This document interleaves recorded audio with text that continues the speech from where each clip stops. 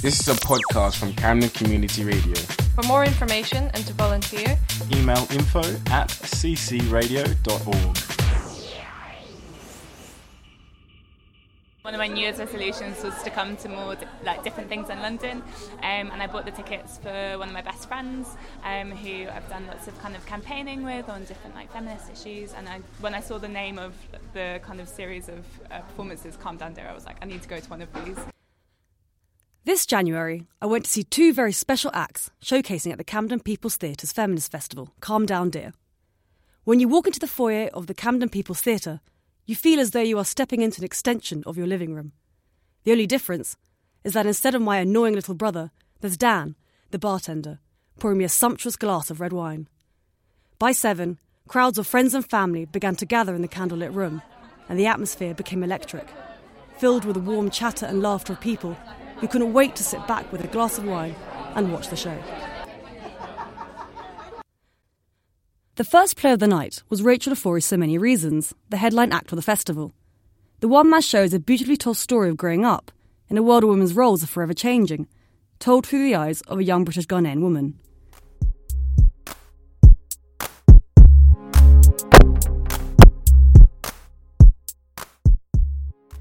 Ofori's character Melissa is caught between two polar opposite worlds, where on the one side she has a devoutly Christian and Ghanaian-born mother who preaches her marriage ideals to her, and on the other, a rebellious sister and school friends who are all learning about what a modern-day woman's body should look like from Cosmopolitan magazine.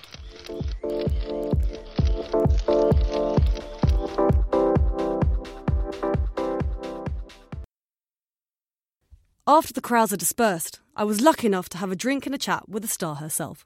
I'm Racheal Ofori, and I'm a born and bred Londoner, actress and writer, and I'm writing and performing in So Many Reasons, which is headlining Camden People's Theatre's Festival of Feminism. So what inspired you to write this particular play? I think I was just really interested in the cultural differences between mothers and daughters, my own relationship with my mum being a springboard in that she is a migrant here, a first generation, and I'm a first generation citizen, and how that affects the way we see the world as women, and where our ideas meet and where they clash. And I just thought that would be a fun kind of springboard to explore a show and all a comedy of first time sexual encounters. So was a lot of it then what you sort of the actors you portrayed, the character? I think a lot of it was just things that I thought would be fun to do, have a Brazilian on stage or try an orgasm on stage. I just thought it would be fun. So that was very funny. Yeah, so I just thought I'd just write stuff like that. But I think in terms of the context of Christianity and kind of rebelling against this, I don't know, omnipotent patriarchal being, that was quite true to my own upbringing, and I was raised to be very religious and was very much involved in the church. I think that was kind of probably where the truth of the show came from, was in that. Yeah, because you talk about the role of mothers sort of quite a lot. So was your mother very influential for you in your life?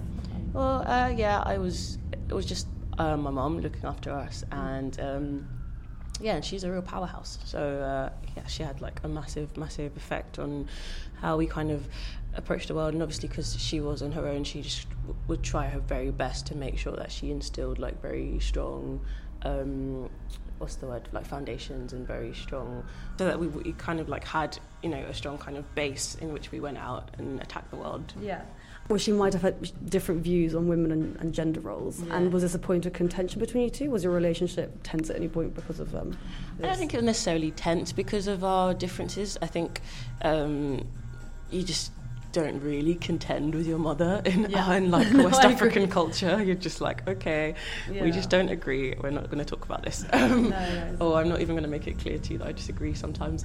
So I think we have different views in that. Because a lot of West African culture is so synonymous to a lot of Christian principles. That's the word I was looking for before. Principles. Principles. So then the ideas around women and their position in the world in comparison to men, they're always secondary citizens. And so in that respect, sometimes I'm I want to challenge my mom and going don't you realise how strong you are and what you've managed to achieve? And this idea that women are secondary just doesn't really add up for me. So sort of bring up the whole topic of Alexa. Was it Alexia? Alexa, yeah. So do you have a sister? Yeah, I mean, I've got 2 sisters and 3 brothers. Like, it's a bigger family. Mel's family is very close-knit in that it's, just women, her sister and her mum.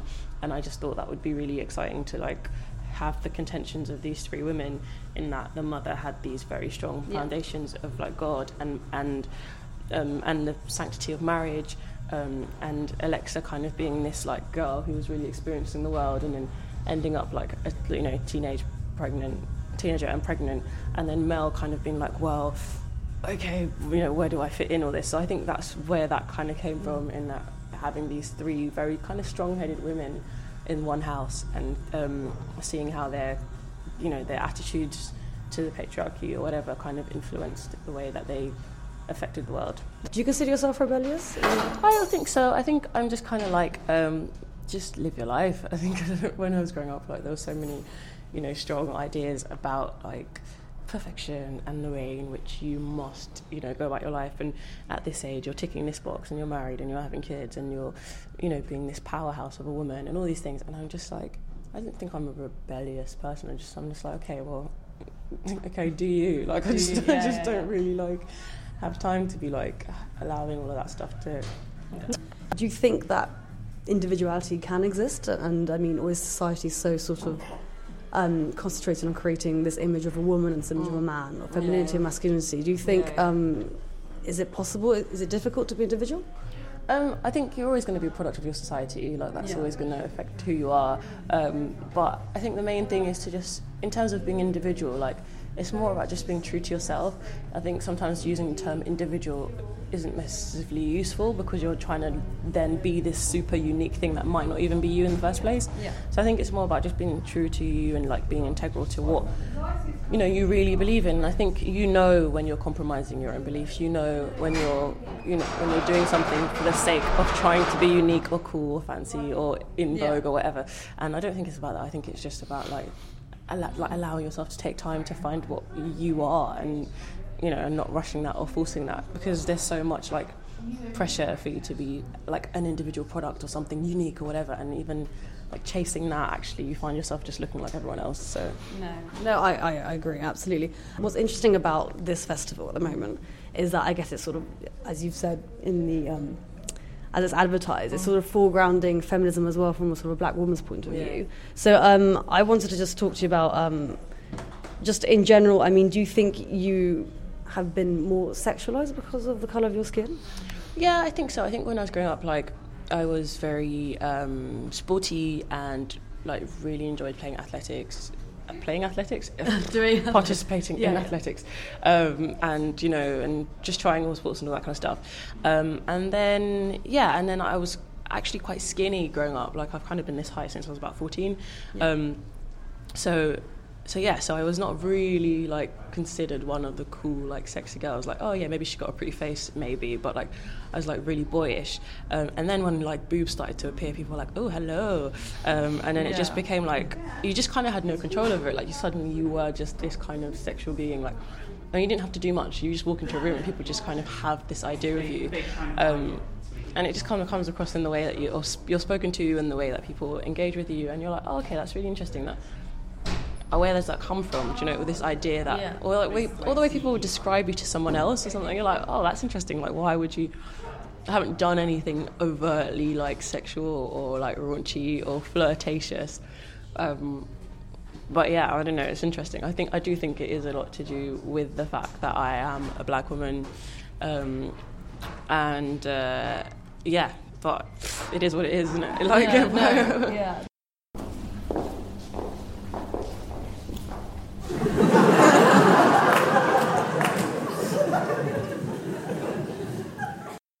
There are funny moments, moving moments, and moments when you find yourself nodding along to Ofori's words, thinking, yep, that has definitely happened to me, or yep, I can definitely relate.